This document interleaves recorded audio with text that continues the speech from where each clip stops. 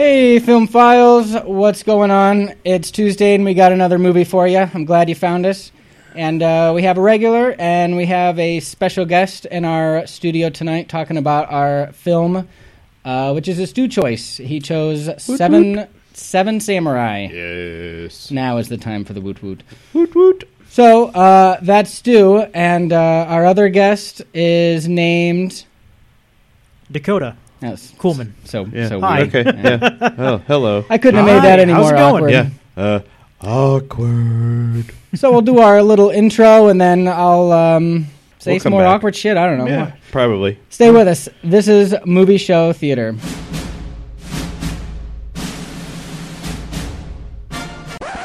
You ever dance with the devil in the pale moonlight? What we've got here is failure to communicate. Open the pod bay doors, Hal. I'm sorry, Dave. I'm afraid I can't do that. What do you want? You want the moon? Just say the word and I'll throw a lasso around it and pull it down.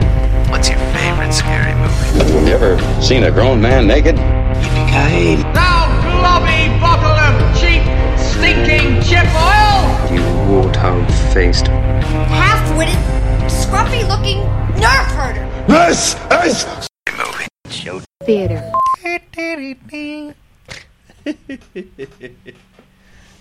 So Dakota's joining us tonight. He's another fellow local filmmaker that joined me this weekend for the Peoria did their first annual 48-hour film festival, and they held the screenings on Saturday at the Riverfront Museum, and it was a good time. Yeah, and the Minimax.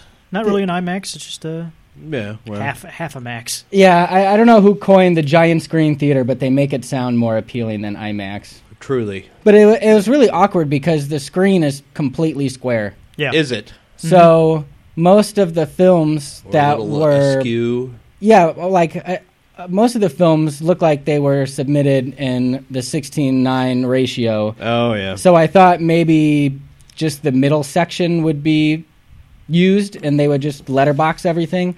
No, they used full frame with every single feature. And There it seemed to be a lot of technical difficulties on Saturday, too. yeah. I felt bad. There was one guy the entire sound from his film was not there.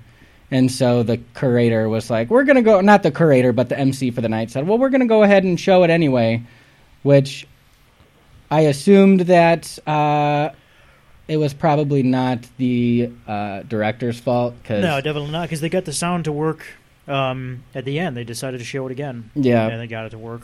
Which was cool. But yeah, there were a lot of really, really good ones, and it was a fun experience for sure. And but anyway, I digress. Tonight is a movie that we've been holding up our sleeves for like 3 months now. Something like that. Yeah. It's called, been a while. Is Stu's choice. It's called Seven Samurai. It's from 1954. Stu, why did you choose Seven Samurai? A plethora of reasons. A plethora. I would hate to think that you would say a plethora No. only to find out that... El Guapo, I know what plethora means. I kinda it went means into- a lot. I kind of El went into Guapo. Bobcat Goldthwait for a minute. I know. That's yeah. Why would you say a plethora when you don't even know what it means?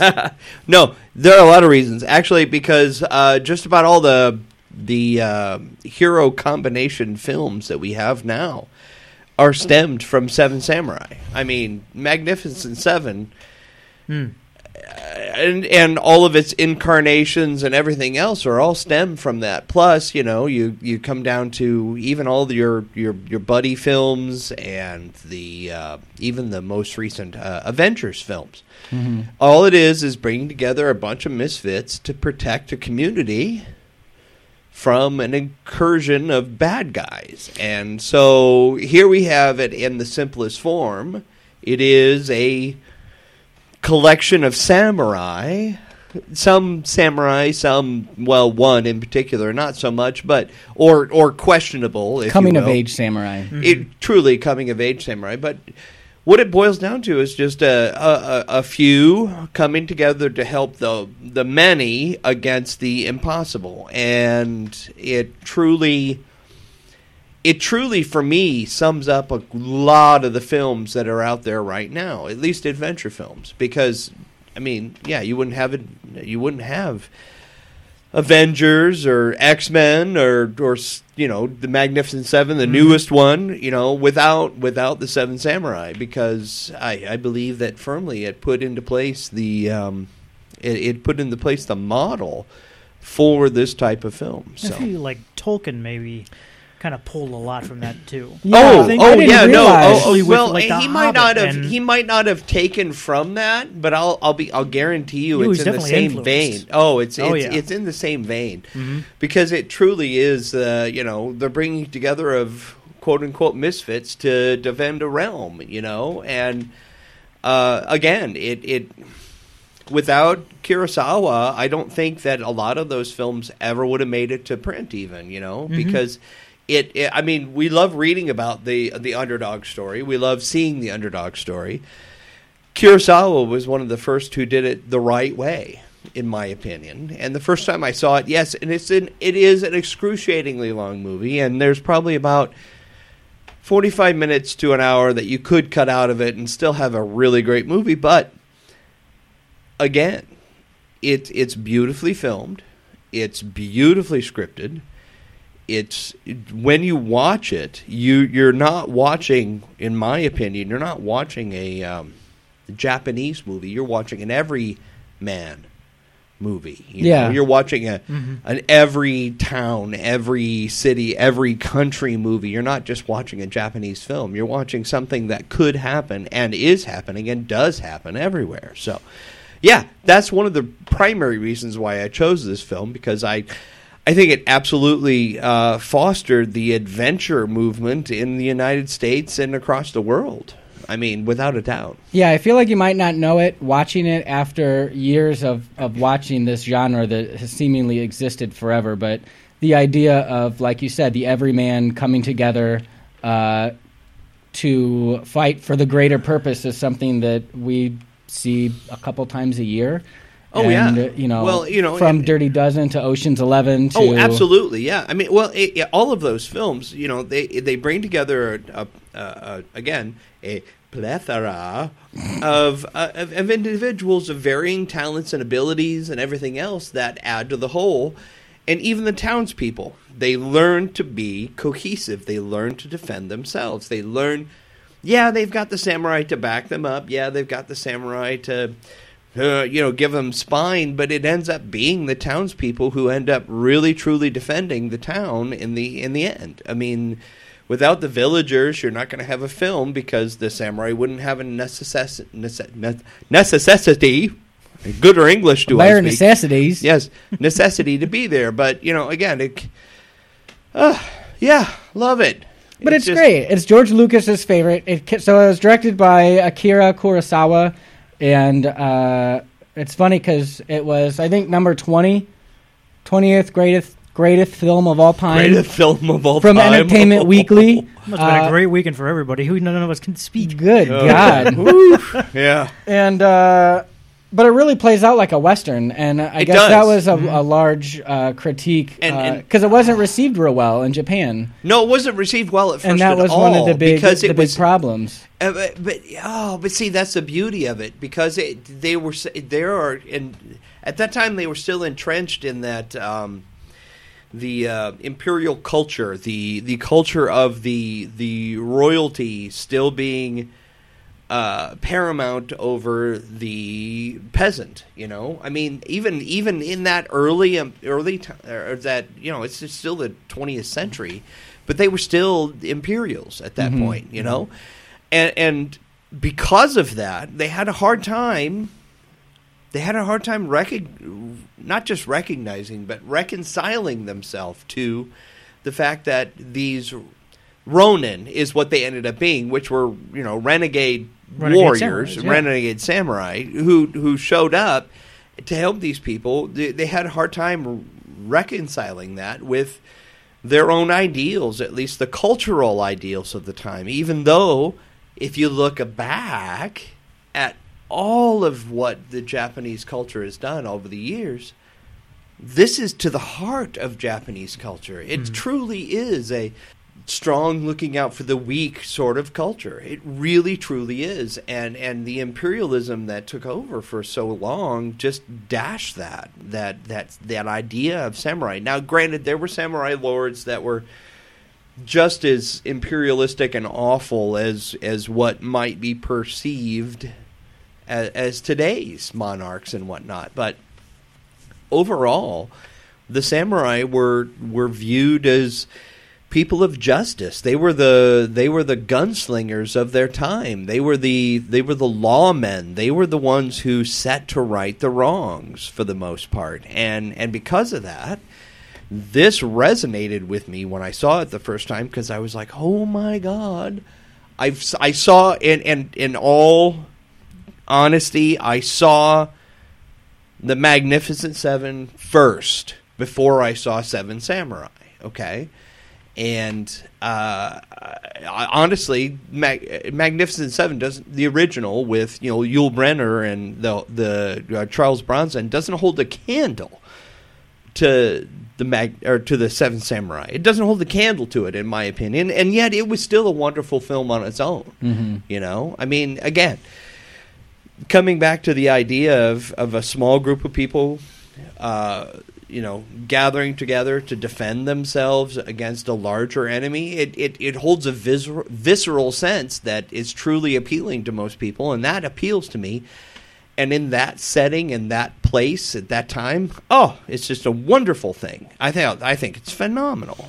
The humor was really interesting. I feel like in most Japanese humor was phenomenal too. Films, Yeah. Oh yeah, well, and intentional, and I think just Japanese film actors have a very theatrical stage presence and are just, I guess, innately kind of over the top and exaggerated to begin with. It was almost kabuki theater-like. It was. It was almost like, the grand gestures and the outrageous facial expressions and everything that makes you look at the stage and keeps you enraptured by the stage. They were almost doing that every single scene, and so that in and of itself was enough to draw you in. Yeah, whether you liked it or not, your eyes were drawn to it. It had to have been drawn to it. Yeah, I think that kind of helps you to palate the incredible length, because the characters. Yeah. I mean, the humor, whether it's accidental or not, it doesn't detract from the story, because the story is great, and the story. Well, I was thinking of the drunkard when they're inside and everybody's chasing him around. It's like, oh my God, this is like Keystone Cops. It truly was. It's like Marx Brothers, Keystone Cops. It's the same era. It truly is the same era. So this was 1954, and the U.S. was still huge in film noir and Rear Window and Mutiny on the Bounty, and so I think this was probably a pretty fresh page to turn, because a lot of those played out in Japan too. But you have to consider, though, the Japanese culture was just coming out of World War II. I mean, they were immersed in the greatest rebuilding they had ever they'd ever encountered ever. And to have a film of this magnitude come out that truly, I think, showed rural Japanese culture at its height, with the samurai, with the idea of the samurai, was one of the most brilliant things that Kurosawa could have done of all times, because I think it brought and whether it did well in Japan or not, I think ultimately it brought the Japanese culture together. Because I think it showed them what they were, what they are at the heart, truly at the heart, versus what the imperialistic Japanese culture was trying to put on them, and particularly after Nagasaki and Hiroshima. I mean, come on, they needed a little hope, and this showed them that, hey, you've got a strong culture, you've got a good culture, you've got a culture that not just has good values, but at the very core, it's what all human beings yearn to be like. To protect the innocent, to be good to one another, and ultimately to sacrifice for something greater than yourself. And I think that really, truly was shown in this film. Yeah, there are a couple scenes that really, really stood out. The first one is when the thief took the little boy or the little girl, I can't remember, into the barn. It was a little boy. Yeah. And held up this boy in this barn, and the whole village, which, by the way, Akira came up with an entire registry for all 101 residents. Oh, I know. All actors, yeah. And he established this fictional family tree to just get a better sense of who these villagers are. Even these people that have no lines are on screen for 10, 15 seconds. I mean, now it's commonplace to have that sort of like pre-production planning, but I mean, in 1954, I can't imagine that. Yeah, exactly. The only time you ever would have heard of anything like that would have been maybe a Cecil B. DeMille film, like Cleopatra or the Ten Commandments or something like that, where he might have spent the time to write the backstory of every extra that happened to walk across the street. But the fact of the matter is that Kurosawa gave everything depth. Mm-hmm. You weren't just looking at a two-dimensional thing that was playing before you. Everything had a story. All of the characters had a story. And I thought that was wonderful. They had names, they had a purpose, they had reason to be there, and it showed. Mm-hmm. I think in a lot of ways it showed. And that's what makes, again, we come back to the length of the film, but that's what makes it such a film that you could watch and yet not think that you're sitting there watching a 3.5-hour film or whatever it ended up being. Yeah, so the boys in the barn, the villagers are all gathered around. Absolute hysteria. Everybody's looking to their left, everybody's looking to the right, trying to find that one hero who's going to do something, but nobody is doing anything. And so this lone samurai just makes the move. He goes into the barn, and they show people's faces, and they show the reaction. They don't show the conflict inside this shed, which I think is amazing. And that's another thing awesome. That's hugely influenced now. Oh, yeah. Because what you're imagining is so much more action-packed and so much more suspenseful than what they would have been able to pay for and what they would have been able to show. So this guy saves the day, saves the boy. So aside from the boy being saved, he inspires the village, and it just takes that one person, whole be the difference you want to see in people. That and the beauty of this film, is just that. It's just like all of the old horror films, Dracula, Frankenstein. You don't see Dracula ever bite. You just see his face. You just see the intensity. You see the beauty of the scenery. You see everything up until that point, but you don't see the action. Mm-hmm. It's left to your imagination, and that's what, even throughout the entire film, there are very few full-on, what I would call, sword fights in any way, shape, or form. Mm-hmm. And this is a samurai film. Right. There are very few. All you see, for the most part, are the villagers with their spears, or the one or two of the sword, of the samurai with their swords. But very seldom do you actually see them engaged in anything that you would call an actual duel or a fight. Anything that lasts longer than a couple of seconds, at least. Because in reality, you have somebody who knows how to use a sword. You have somebody who doesn't know how to use a sword. That fight is not going to last long. That fight is going to be 10 seconds long, tops. And I think that's also another beautiful thing of this is that he kept it real. I mean, it's not like, okay, and I like this film, don't get me wrong, but The Last Samurai with Tom Cruise, and okay, I love that film. I think it's wonderful. I mean, and this was right when Tom Cruise was starting to edge towards the top of the rainbow, where he's just about to take the slide down the other side, right? The Insanity Rainbow? Yeah, the Insanity Rainbow, right? Yeah. But I personally felt that film was so much fun to watch because, and I watched that after Seven Samurai, obviously, because it's the same story, basically, with the exception that it's now just the samurai within the village, including one gaijin, one American, who's going to then turn the tide of progress. It's rural community versus progress. And who survives? Well, it ends up being, luckily, rural community survives and holds off progress for a little while longer. But again, in that film, what made it interesting was that even the true fights in that film, they showed one fight. The one fight where he plays out the entire fight in his mind before the fight actually occurs. Okay? Beautifully shot. Truly beautifully shot. Yeah, I got a lot of things to talk about There's the cinematography. I mean, Stunning. beautifully shot. So you watch him, you watch Cruise's character think about what's going to happen, and then the actual fight. Could they have just done a shot of his face and then all of the guys around him falling down as he ended up in that final pose? And would that have been enough? Me personally, I think that would have been enough. That would have harkened back to the old Kurosawa idea where, you don't have to show the actual fight. You have to show the intent of the person and the warrior, and then the outcome. And the outcome was never in doubt at that point with him. I mean, you knew he was going to kick ass and take names. You didn't need to see the whole thing. And yet they actually went through it twice. They went through it once in slow motion and once in full time.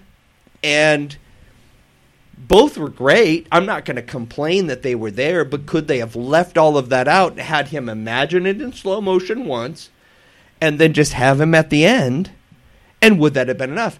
My argument is yes, because quite frankly, that would have been enough, and it would have held truer to some of the previous, I think, samurai movies that had come out over the years. I mean, the whole concept of the samurai is to, just like anything else in the martial arts, is to teach yourself how to fight so that you never have to fight. Right. You never have to use it. And yet, in some of this, it got lost. But that's the beauty of Seven Samurai, though, because a lot of it is them sitting around talking about what they're going to do, why they're going to do it, and how they're going to do it. And ultimately, it is all on the villagers to really put up the defenses, to really provide the defenses. It's just these Seven Samurai who are there to help give them a little backbone. So I hope that all made sense. Didn't that make sense? Yeah, no, Okay, it did. good. I feel like not having the combat there, I mean, very, very sparing with the combat, helps to remind you that it's not about the action. Mm-mm. The action is fun. The action is great, and too much these days, it's like relies on that. And versus a lot of good story, which is starting to kind of dissipate and kind of get lost. It's a lot of times. I mean, at least in the absolutely. studio film market, like the big major studio, yeah, absolutely. I think they're either it trying is. to make the story too complicated because they're expecting the audience to be, getting gradually smarter and smarter, and they're just trying to throw a lot of curveballs. Which, when you couple that with bad editing, too, that kind of really gets in. I mean, there's some of that. Yeah, I hate bringing it up. Look like Batman versus Superman. Batman vs. Superman would be a good story, but for some reason the editing is one of those things that kind of got in the way. Yeah, and I think that that's a whole nother podcast. But I can't argue with that at all. Yeah, but looking at, I just want to piggyback off something real quick with. Go ahead. You were talking about how kind of the imperialism. At that time was what I thought was really cool about the differentiation between kind of the rural community and the imperialism that they're trying to impart was the sheer fact that they, at that time, you have to think that back to what you were saying about us being kind of more into noir films, and a lot of our movies are starting to really kind of veer off into more gangster films and stuff like that. We were really starting to create very poetic villains. That was a very Western truly thing. Oh yes, and I think absolutely. one of the things That's an excellent point.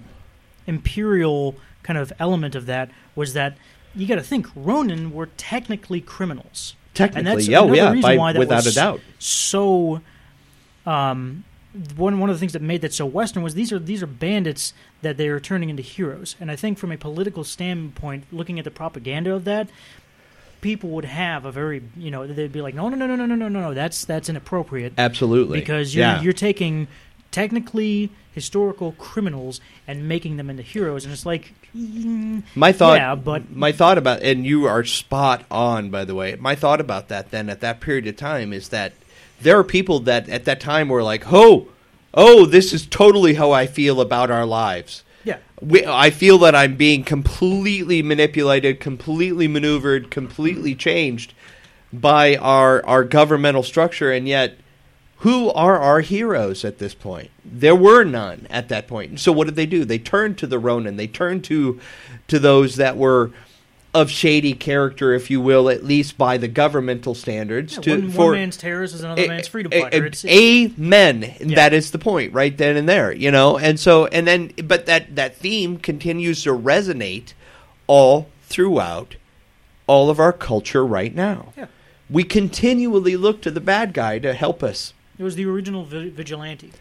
Oh yeah, the good guy back, the anti-hero. It really permeates TV. And I remember it starting. Well, I don't know if it started with, but Tony Soprano was one of the first all-American anti-heroes that I can remember. Truly. And Danny McBride and everything he does. I was watching that the new HBO show Vice Principals.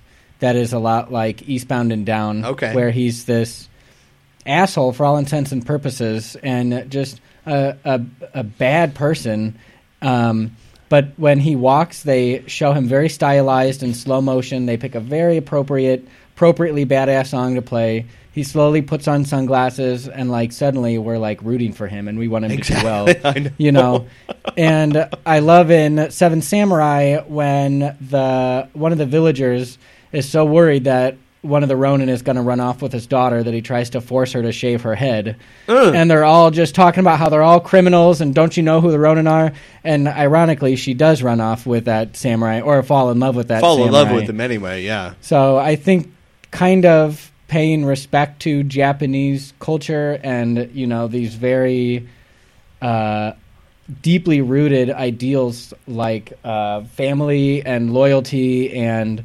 but still kind of having fun with it too, and finding that line. What can I kind of poke fun at while not mocking my own culture?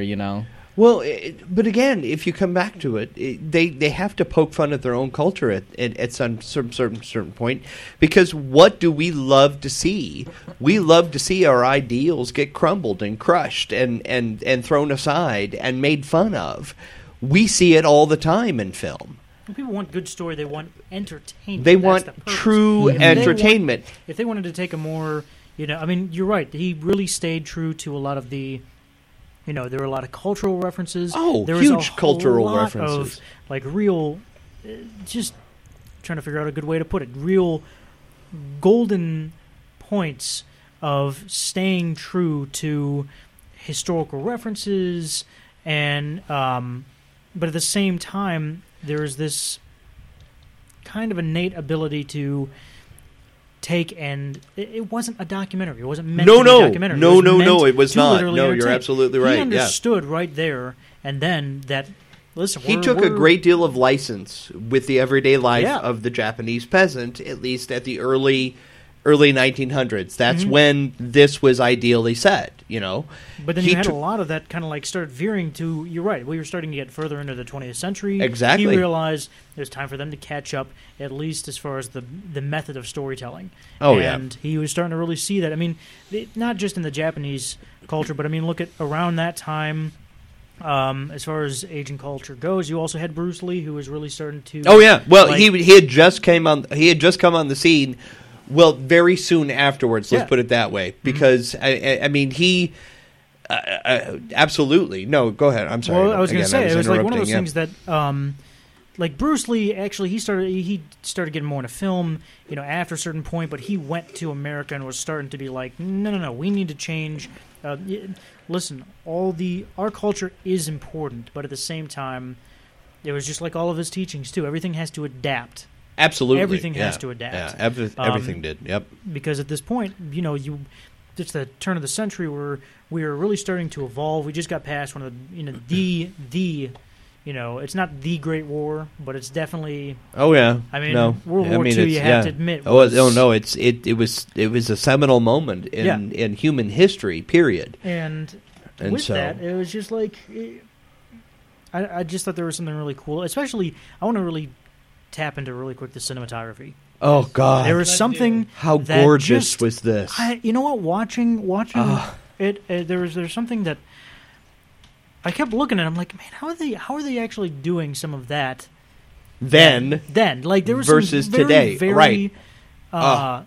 Some of the shots. There's one of those shots to where it was a deeper focus shot to where the character started running into frame with the sword, right? But he was in focus the entire time, which is it's hard to do. That's a difficult shot to do now, right? Unless you were, you're trained and you got the big heavy equipment and stuff. If you're doing that like on a DSLR, and you just, hey, I don't have a follow focus, so we just got to do this by hand. Right. In fact, he was being able to do that with the equipment that he had. The people that he film, had, people that he had filming this picture were masters at their art. They were without a doubt some of the pinnacles at their art at that particular time. Now, whether it was because they all came together at the right moment and became that way, or whether it was just happenstance, I don't know. But at that point, you're absolutely right. They came together and made something that was beautiful, just truly visually stunning.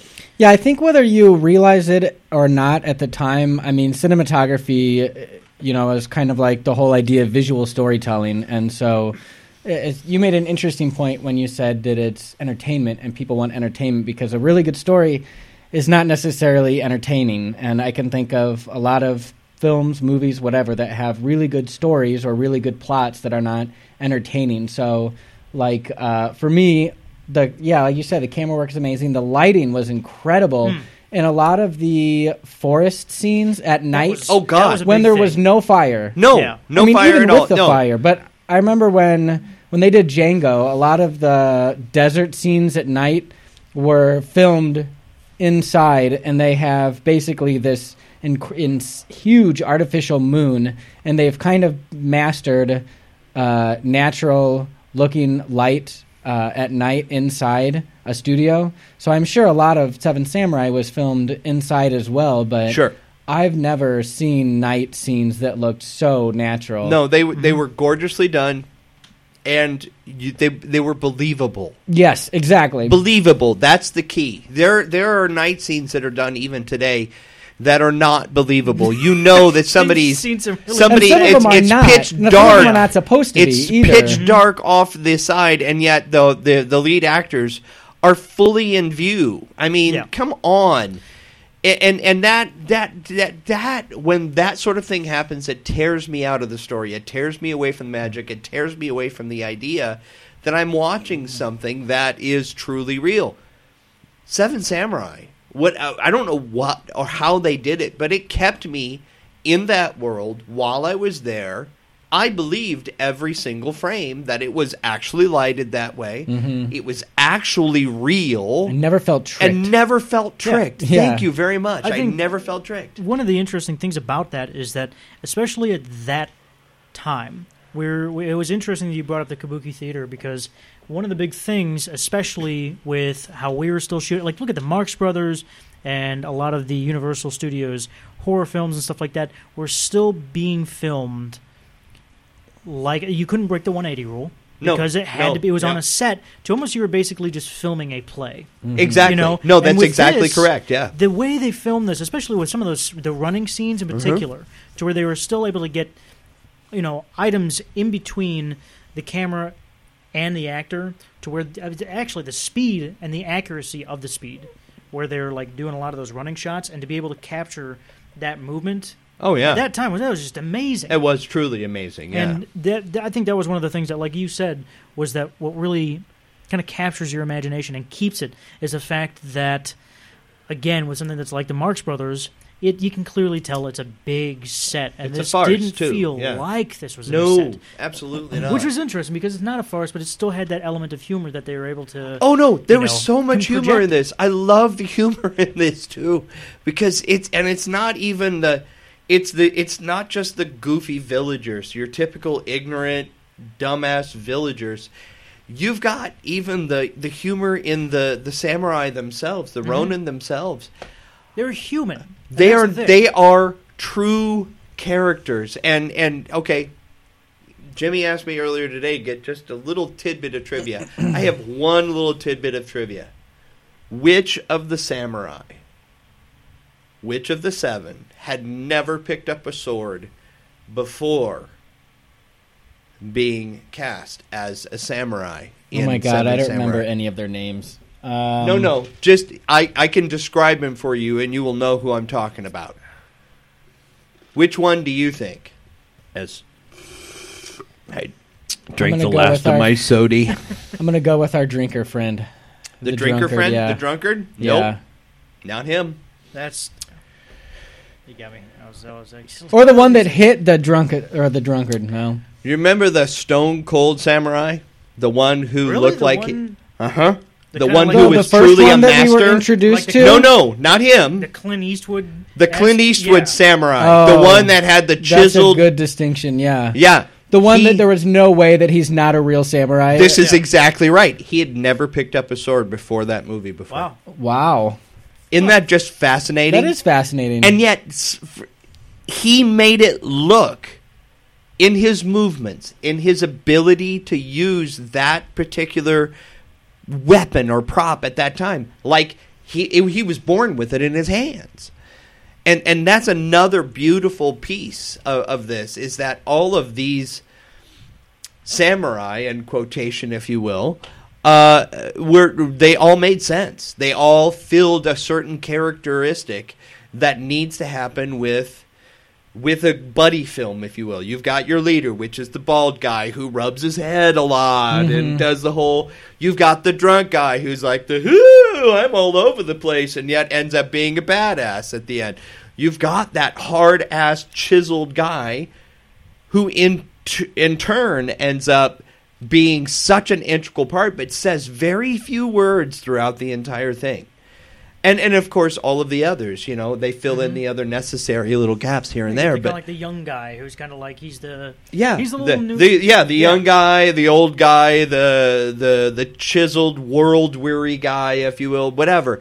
But again, it comes down to that he hit on personality characteristics in this that are in every man. And so it could have been, you could have taken all of those samurai and put them into one samurai, and you would have had a complete character. You would have truly had a great character, unstoppable character, if you will, but, kind of Samurai Jack-ish, if you will. Sure. But still, it's one of those things where each of them individually, though, make up such a great ensemble and such a great movie that you can't take your eyes away. I mean, I'm to this day, I'm still floored by this film, and I've seen it 7, 8, 9 times or whatever. And I mean, that's a lot of time to dedicate to the film.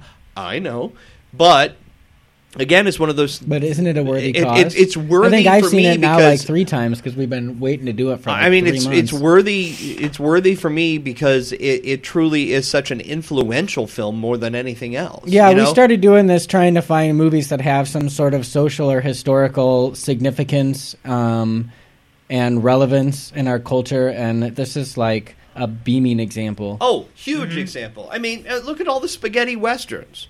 Speaking of Clint Eastwood, you wouldn't have any of those if you didn't have Seven Samurai. Yeah, so I didn't know this, that another one of Kurosawa's films...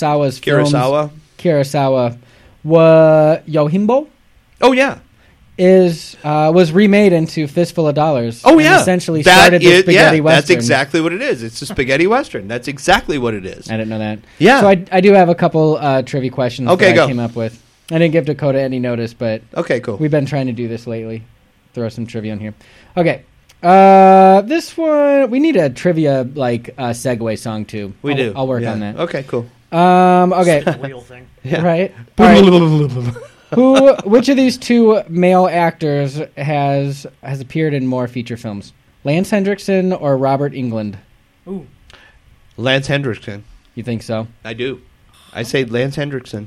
Robert Englund's pretty much only famous for the Friday the Nightmare on Elm Street. Yeah, it's a little interesting trivia. He auditioned for Han Solo. Yeah, really? I know. Yeah, he was actually. Yeah, he was in the running for Han Solo. He was seriously in the running for it, but. Now, how weird would have that been? Wouldn't that have been a creepy thing? Yeah, that would have been. Yeah, exactly. Yeah, anyway, I say Lance I thought there was Hendrickson. some trivia it was Robert Englund's idea for Harrison Ford to audition, because Harrison Ford was still a carpenter at that time. He was still a set He was carpenter. just working on sets and whatnot on and a doing, lot. George Lucas's cabinets. Yeah. They had him come in and actually. They didn't have him actually read for the part. They had him as one of the side readers, to read while other actors came in, and they're just like, man, we got to keep. We got to keep this guy. He's doing a great job. Yeah. Ego aside, he was actually just getting a little bit of money on the side. He's like, absolutely. Would you just come in and read, and I'll pay yeah, okay, whatever. Like, yeah, okay, I'll do it. All right, fine. So what do you think, Dakota? I say Lance, not Robert Englund. It's going to be Robert Englund though. But I really want to say Robert Englund. I think it's Lance Henriksen. Yeah. Well, Robert Englund has been in 156 feature-length you're kidding films. me. No, what? Well, the thing is, he is best known for that. But as far as the movies that he just... In the last 15 years, especially, too, he's become like a staple for B-movie status. Yeah. Okay. So he's been in 156, but Lance Henriksen comes in at 227. Oh! Well, there you go. High five myself. Okay. I'm going to read the top 5 highest-grossing domestic horror films of all time. All right. But one of these 5 is not is not like the others. Okay. Number 5 at Blair Witch. Number 4, the original Halloween from 1978. This is adjusted for inflation, by the way. Gotcha. Number 3 with The Exorcist. 2 with Jaws, and 1 with The Sixth Sense. Oh, I'm going to say Jaws. Are we talking about which one is the highest domestic gross? Oh, got to be Jaws.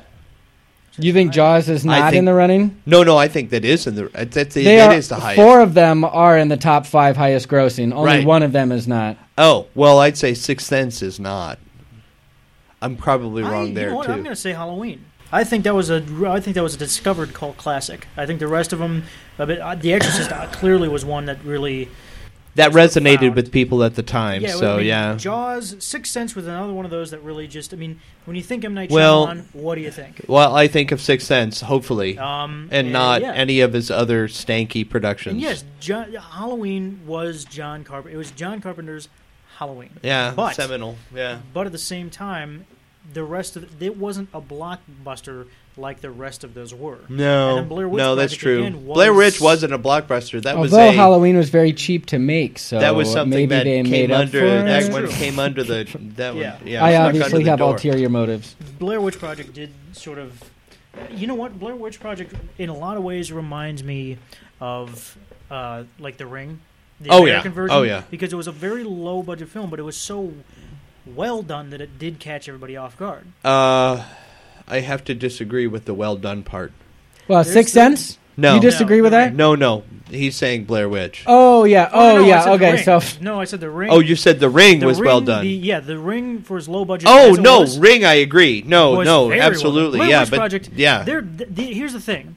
We just got done shooting feature-length found footage film for our first season of a miniseries we're doing right now. Okay. And we tried raising money for it, and we really only got maybe 1,000. Okay. And with all of that, despite that, how exactly did it cost Blair Witch Project? What was it, $60,000? It was, I think, 35. Like that. Yeah, 35. It's still ridiculous. Yeah. You know what we could have done insane. with that? Oh, I understand. I'm sure a lot of that was the post, because in this day and age, filming is essentially free. It really is. I mean, those SD cards are dirt cheap. It was that film, truly. They were still doing but shooting on film stock. And they're doing like VHS too at that point too. Yeah. But I mean, still at that same time, it's just like I know. Okay. I know. I've wondered that many a time. So what's the answer? Anyway, the answer is Halloween is not like the others. Oh, well, the actual number 4 well done, sir. top grossing horror film, believe it or not, is What Lies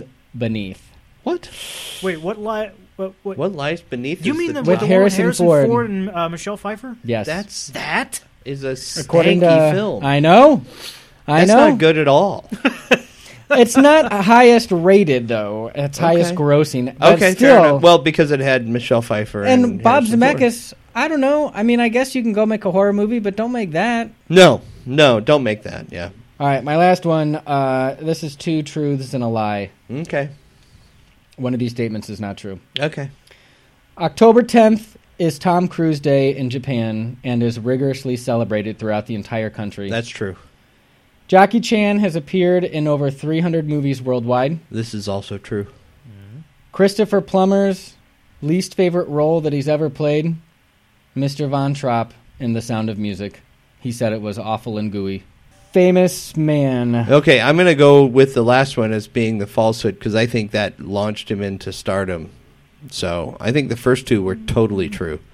Jackie Chan has only... you weren't going to say the Jackie Chan one, were you, Dakota? He might have. I will believe you. He might have been. You are my ride or die. He's only appeared in how many films? The reason why I was going to say that the last one had to be true is because that was indeed a very ooey gooey. Yeah, it really is. The thing is, look at the guy. First off, he wouldn't. He's a manly man. As much as that would have ramped up his career. There is he was a manly man. Yeah. I know plenty of careers that have skyrocketed with actors who were divas who just simply hated every single. Look at I hate bringing it up, but look at Charlize Theron. She's done a lot of really good work, but everyone hates working with her. Oh, same with Harrison Ford for that matter. Mad Max. Tom Hardy almost walked off set multiple times. Really, because of Charlize Theron? Oh God, yeah. Really? They almost had to stop production she's multiple tough times. because she is. She's just brass tacks. She's kind of nutty, just like. Well, I'm going to say Harrison just Ford like some of the finest actors in our day. It wouldn't surprise me that he was like. Okay, so which is the one that's false? That would be the Jackie Chan one. Yeah, that's he's been in like 156. That's all. Which I was kind of surprised too, and that is. Because isn't he like in everything IMDb. that he produces and directs and everything else in some way, shape, or form? Yeah, he was in Cannonball Run 1 and 2. In your career, was? Yeah, he was not. He was. I'm going to have to go back. He was a limo driver in the first one, and he had a speaking role in the second one. I know we want to say like 300 films, but you got to think in your lifetime.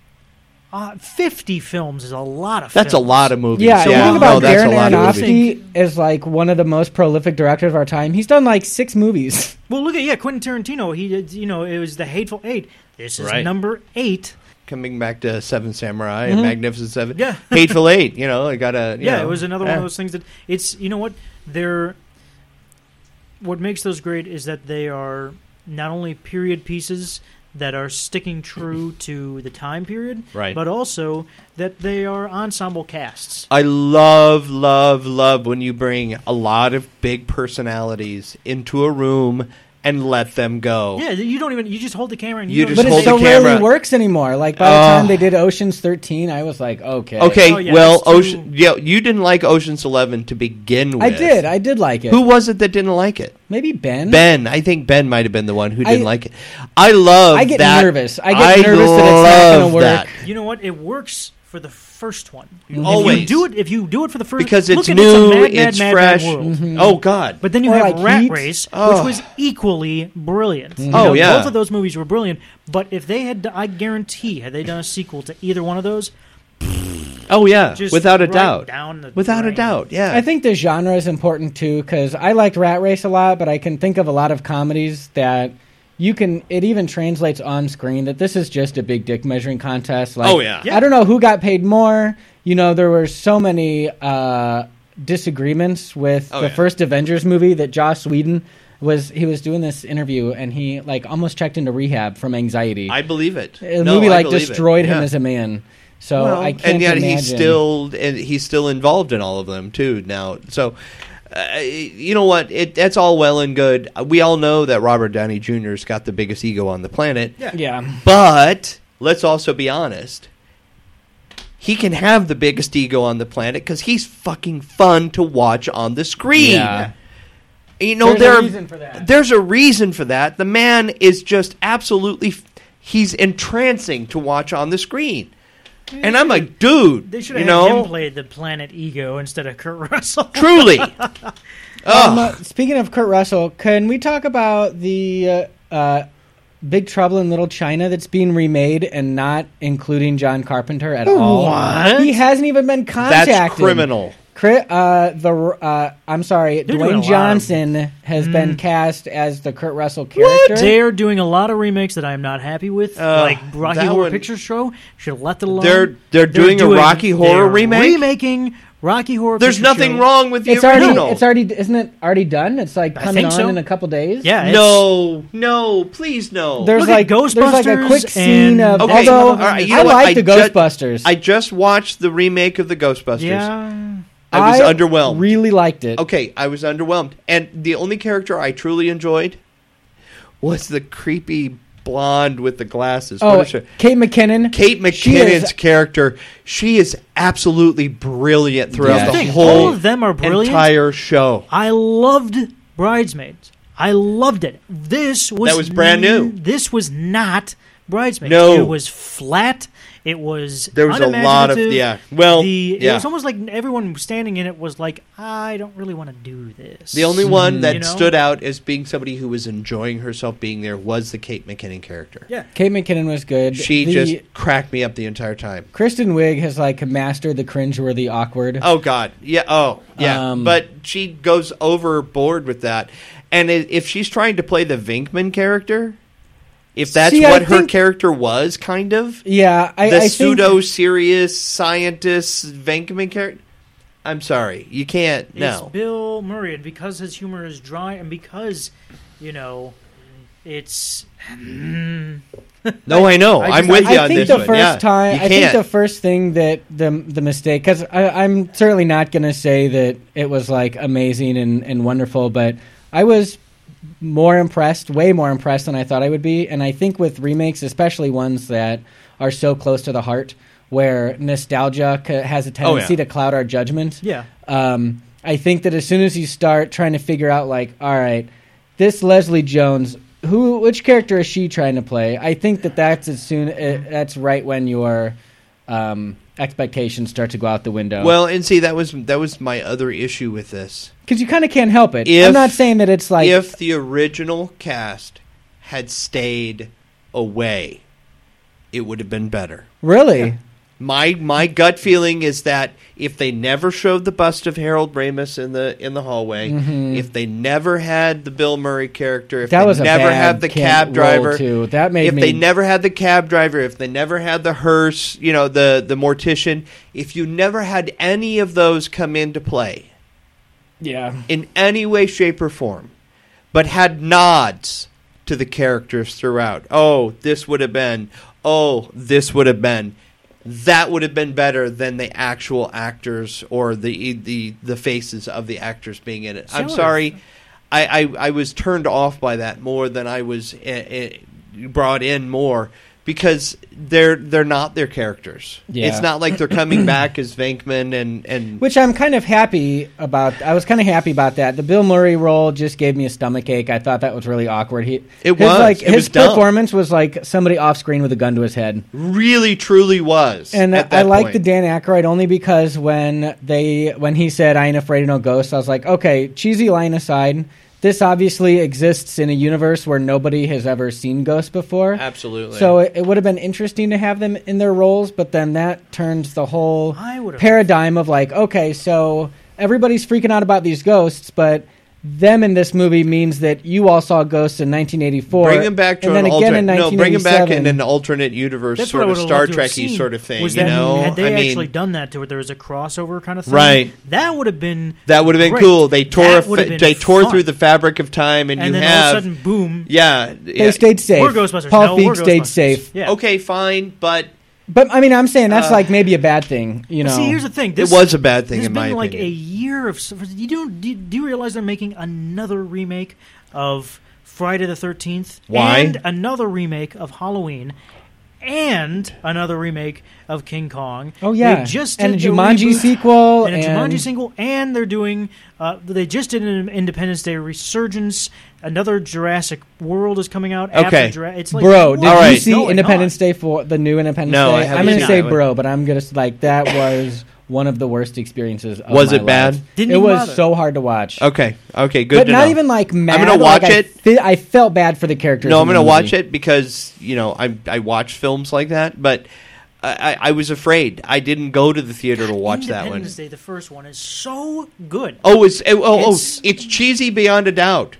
It is cheesy. It is a pure Saturday afternoon aliens attack the planet movie. It feels good. But it's what it wants to be. It's a great feeling. It's what it wants to be. I don't think it's what it wants to be. That's exactly right. It's hard to recapture that, though. In a sequel, it's trying to trap lightning in a bottle for the second time. They hit it right on the nose with the first one. Even with and the part that sticks in my craw the worst is when all of the fighter pilots say the same thing when firing their missiles.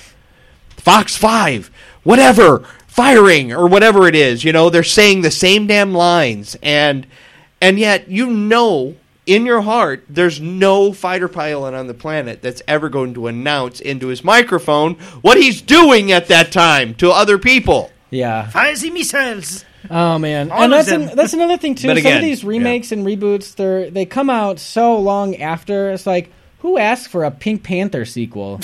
No one. I know that was a while No one back. has ever but, asked for a Pink. Okay. Yeah, I mean, Matrix made an incredible amount of money. You're going to have to make some more. I get it. Avatar, you're going to have to make some more. I get Avatar it. always was planning on doing more. I mean, Cameron was always looking into the. Like, I'm going to make more. Yeah, exactly. He makes money before they're even released. Truly. I mean, on the speculation of his movies, he makes money. I got to get back to the Seven Samurai thing. That's one of the big things, is the difference between sequels and reimagining. Oh, yes. God, Because the thing is, you're right with The Last Samurai as being kind of a retelling of that. I don't know about you guys. I really loved 47 Ronin. I haven't seen that. That's the Keanu Reeves, right? Yes, I was really impressed with it. I mean, it was much more the mystical. It's kind of angle. the fantastical with the magic and whatnot, but right? You felt for every they really had a very it was not a happy ending. Okay, it was not a happy ending. Cool, but it was traditional. Okay, it was extremely traditional. And the other thing that was really cool about it was that, remember how we were talking about a whole bunch of people that you can connect with, right? The Seven Samurai was great. Because you could have, you can recognize each of the characteristics. Yeah, there was 47 of them, and you could still connect with them. Really? that I thought was really genius, because you're like, somehow at the end, you felt for every single one of them. That ended up with the personality, huh? Yeah, you're like, how were they able to do... Okay, I'll have to check that out. I'm genuinely opposed to most Keanu Reeves movies now. I liked him early on. You gotta watch, if you haven't seen it, see John Wick. I like John Wick. I like John Wick very much. And they're doing another one. Now, I think that was planned. They were planning. No, that's fine. But they're doing another John Wick. I enjoy John Wick, but John Wick is not this great big blockbuster shoot 'em up film. No, he's somebody who's like... It's like a Jason Bourne-esque sort of thing, but... Take Jason Bourne, inject him with pure evil, and then you've got John Wick. Truly. Yeah. I mean, that's what it boils down to. I mean, so true. I get where you're coming from. He was very cool in that. One of those things that just... you're right, it wasn't like... it wasn't like Jason Bourne, the movie. No. It was like the first Bourne Identity was something that just kind of like... was like right under it was just very subtle. The radar. Yeah, super subtle. And John Wick was the same. They had one trailer for it. Oh, I know. It was like 2 weeks before the movie came out. Yep. And then everyone was like, "Hey, we'll go see it. We have nothing to." Oh my God, this is amazing. This is great. Yeah. They didn't beat it to death like they do most films. Talk about some of the best gun fu I have ever seen. Oh yeah, no, that was cool. Better than Equilibrium. Cool. Oh, better than Equilibrium. What? Oh. I liked Equilibrium. Really? Yeah. Yeah, you want to see some good gun fu? You watch John Wick. Yeah, John Wick is good. Oh, there are actual viral videos online of Keanu Reeves with actual firearms. Oh, have you seen that? He's not one of those guys who's just like, I'm gonna make this look good. No. He is good with firearms. Yeah. He is terrifying with firearms. And apparently, he's the nicest guy too. He is apparently he's very humble. He's down to home. Mm-hmm. He'd buy you a sandwich rather than spit on you, which is easier, of course. Yeah. What was the? I want to meet the guy that's like, nah, I'd rather spit on you. Yeah, exactly. Bill Murray, there you go. Well, no, Bill Murray wouldn't do that. Yeah, actually, Bill Murray shows up at people's houses unannounced and crashes parties, which is good and bad. I'm not saying Bill Murray as a person. I'm saying Bill Murray's character would probably just go. Oh yeah. Bye. Yeah. Well. Okay. Yeah. Well, I hate to end on that note, but that's pretty much it for us. Okay. So we're like 17 days into October. I've been Something doing like that 30 yeah. Days of Horror Oh, challenge. yeah. And how you doing? Good. I'm Yeah? 2 movies behind. Oh, well, that's not too bad. I think my favorite so far has been Halloween 3, The Season of the Witch. Really?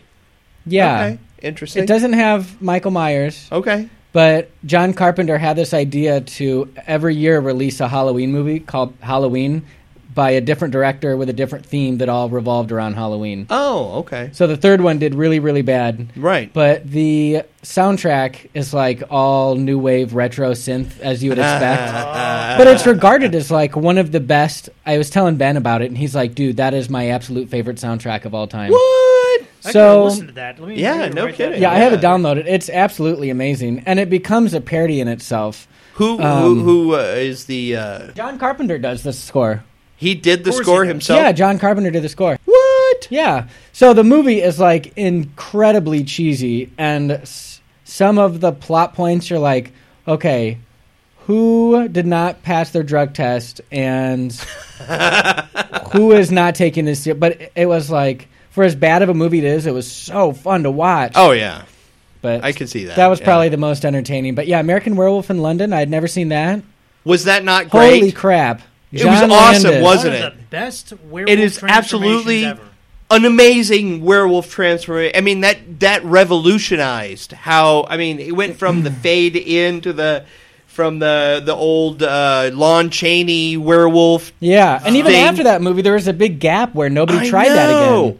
And I think that a huge distinguishing factor for that, and the reason that I like that movie so much, is because I can't think of a horror movie with more likable characters. Oh yeah, and I it think was because great, he yeah. obviously did Animal House and Kentucky Fried Movie and all of these Of course. comedies. Right.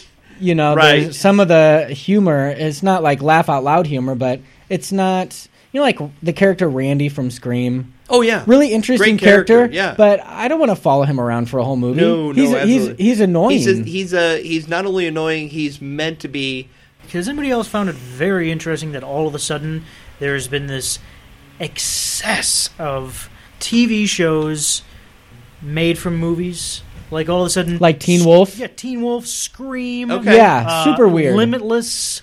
Well, I think Fargo they were is good. Fargo is Dude, Fargo... brilliant, but... The premise of Fargo to begin with was good. Did you though. watch the And Fargo it's- show? No, I haven't watched Oh, the it's- series. Oh my god! Season 2? But you know it what? is like mind-numbing. Yeah. Talk about cinematography. Okay. It is like... They captured the Hair-raising. essence of the Coen brothers. Oh and yeah, made a and show again, out of it. coming back to Coen Brothers. I mean, because we were talking Yeah. about the Matrix, but Yeah. I mean, Well, again, that was Wachowski. oh, Wachowskis. I'm sorry. Yeah, I would not love the to watch a yeah. Coen Brothers Matrix. Wouldn't that be interesting? Yeah. Yeah, I was thinking. I'm sorry, I was thinking more Raising Arizona. Brothers. So now that we've strayed so far afield, are we going to That's come right. back to our final thoughts here, or what are we? Yeah, so next week I would like to do The Guest, directed Guest. by Adam Wingard. I'm not familiar with that one. Which it came out in 2014. Okay. It's structured as a horror movie, plays out as a thriller, kind of an action comedy. Wow, weird. Yeah, it's a modern movie, Evil but Dead, kinda. the score is composed on the very same organ that the Halloween 3 score was composed. Excellent. And the whole soundtrack is very When 80s did this come retro. out? 2014. Okay. Yeah, Adam Wingard did Your Next. He did a VHS segment. He did the Blair Witch remake, which we won't talk about. Wait, is that the new one? Yeah. Yeah, I'm not gonna. I'm not I going to heard. see that. Bad things. I want to preserve my mental image Yeah. of the Blair Witch Project. Yeah. Anyway. Anyway, The The Guest. So that's what we're gonna watch. It's Okay. spooky, kind of fun. I'm really interested to hear your feedback on that Cool. one specifically. All right. Yeah, it's something I've never heard of. So, amen to that. I'm always good. And if for you want that. to come back, you're of course more than welcome to. When please is that, come next back. Tuesday? Yeah. But anyway, so yeah, final thought. I had seen parts of Seven Samurai, and I probably wouldn't have watched it when I did if it hadn't been for Stu. And it's definitely one of those necessities for anybody who considers themselves a cinephile. Well, come back next time for The Guest. And, of course, you're listening to 90.7 WAZU. You can hear the rest of our episodes at our SoundCloud. And you can leave a comment on our Facebook page, the Movie Show Theater Facebook page. Give us a suggestion. Give us an idea. Tell us what to watch. We're not going to run out of ideas, but we'd like to. Oh, no. But you know what would be really fun is if we got, like, a plethora ideas from our limited amount of fans that are out there. I would love to hear you guys shout out, hey, watch this, hey, watch that. We would love to do that, by the way. Yes. Love to. Yes, let's do that. So, until next time, I'm Jimmy Malone. I'm Stuart Randolph. And I'm a guest, Dakota Coolman. Yeah. And this has been Movie Show Theater.